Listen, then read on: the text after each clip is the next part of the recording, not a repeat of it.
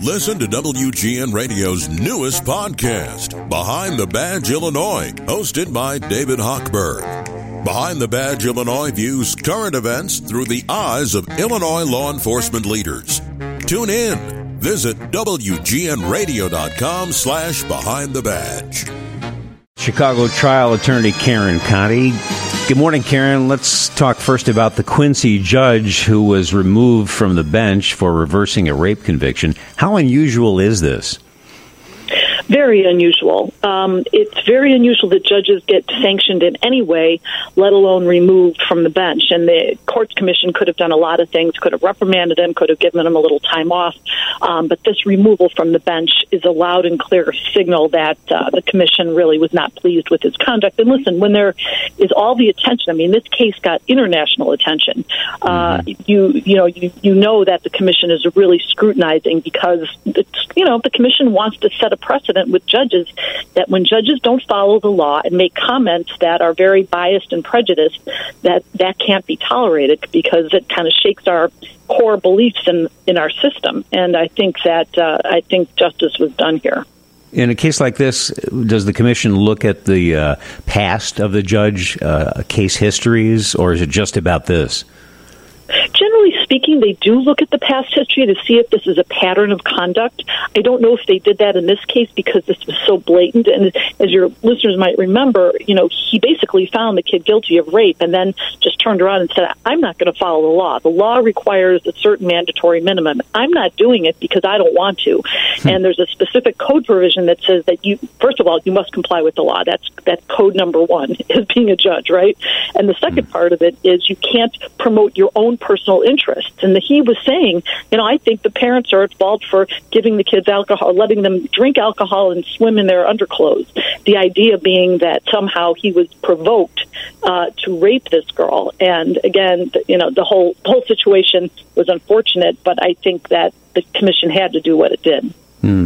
Let's talk about the Supreme Court. This week they heard arguments, and this was about social media and regulating speech. Now, where do you think this case is going to go? How do you think the court is going to rule? This is a really important case because in Texas and Florida, the laws were passed telling social media platforms that they couldn't call out certain content. And the idea was that those states believed that Facebook and Twitter were taking away conservative messages. So they were saying it's not fair. You have to have everybody speaking on these platforms. The problem is that these social media platforms are private. And private, like I give the example, if you wanted to write a letter to the editor to the Tribune doesn't have to publish what you write. Mm-hmm. There's no requirement that you get a voice on someone's private platform.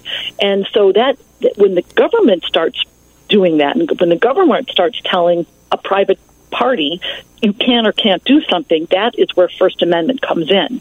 And I think the judges are going to strike down most of this law because it's a slippery slope. If you tell social media, this is what you can do and this is what you can't do, then where does it stop? Mm-hmm. I think they're going to maybe uphold certain other parts of the law that protect privacy and maybe even have the social media platforms disclose their algorithms. So at least we know what's being called out.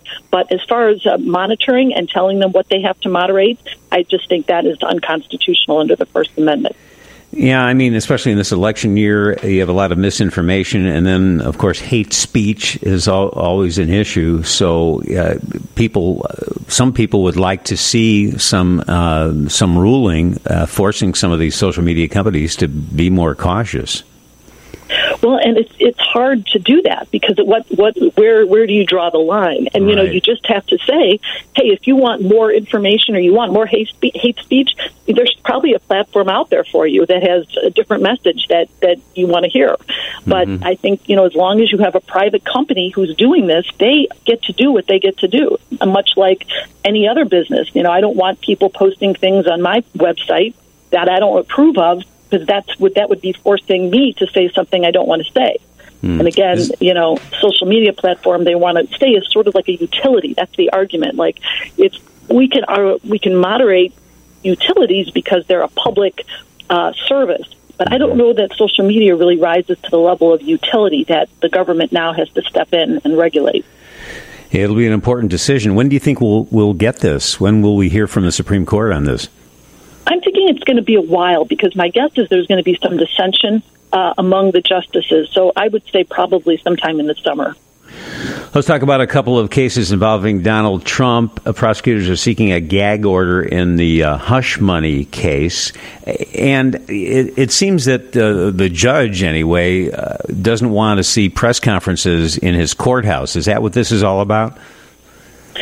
Yeah, I think the main thing is that he's getting huge amounts of death threats, and so is his family. So, that was part of the evidence, that there were hundreds of death threats that were prompted supposedly by comments that Trump had made. And so, this is a really tough thing. It seems like a no-brainer that you would have a gag order, but it's really not that easy. The Sixth Amendment says you have to have a fair trial, but the First Amendment says you have to have a right to access and be able to speak. And, Trump does have a right to say what he wants to say and to criticize his prosecution. But when it crosses the line is when you're harassing witnesses, when you're threatening people, when you're encouraging people to threaten others, when you're poisoning a jury pool. So all of those things are where the line gets crossed. So my guess is the judge is going to enter some sort of limited gag order, not completely, because that would be unconstitutional. As expected, Donald Trump appealed that $454 million judgment in the New York civil fraud case. First of all, is the prosecution starting the collection actions already? Has that begun? It hasn't begun, but it can start very soon. I believe it's 30 days after the judgment. So the appeal doesn't stay the enforcement. A lot of people think, it's on appeal, so therefore now they can't collect. No, that's not the way it works in any court. You have to either post bond, which is 110% of the amount, so that would be probably over $500 million, or post the cash. And I don't know that he has the cash readily available to do that. So very shortly, the prosecutor can start actually collecting on the judgment by putting liens on property, forcing sales, garnishing bank accounts, and those types of things.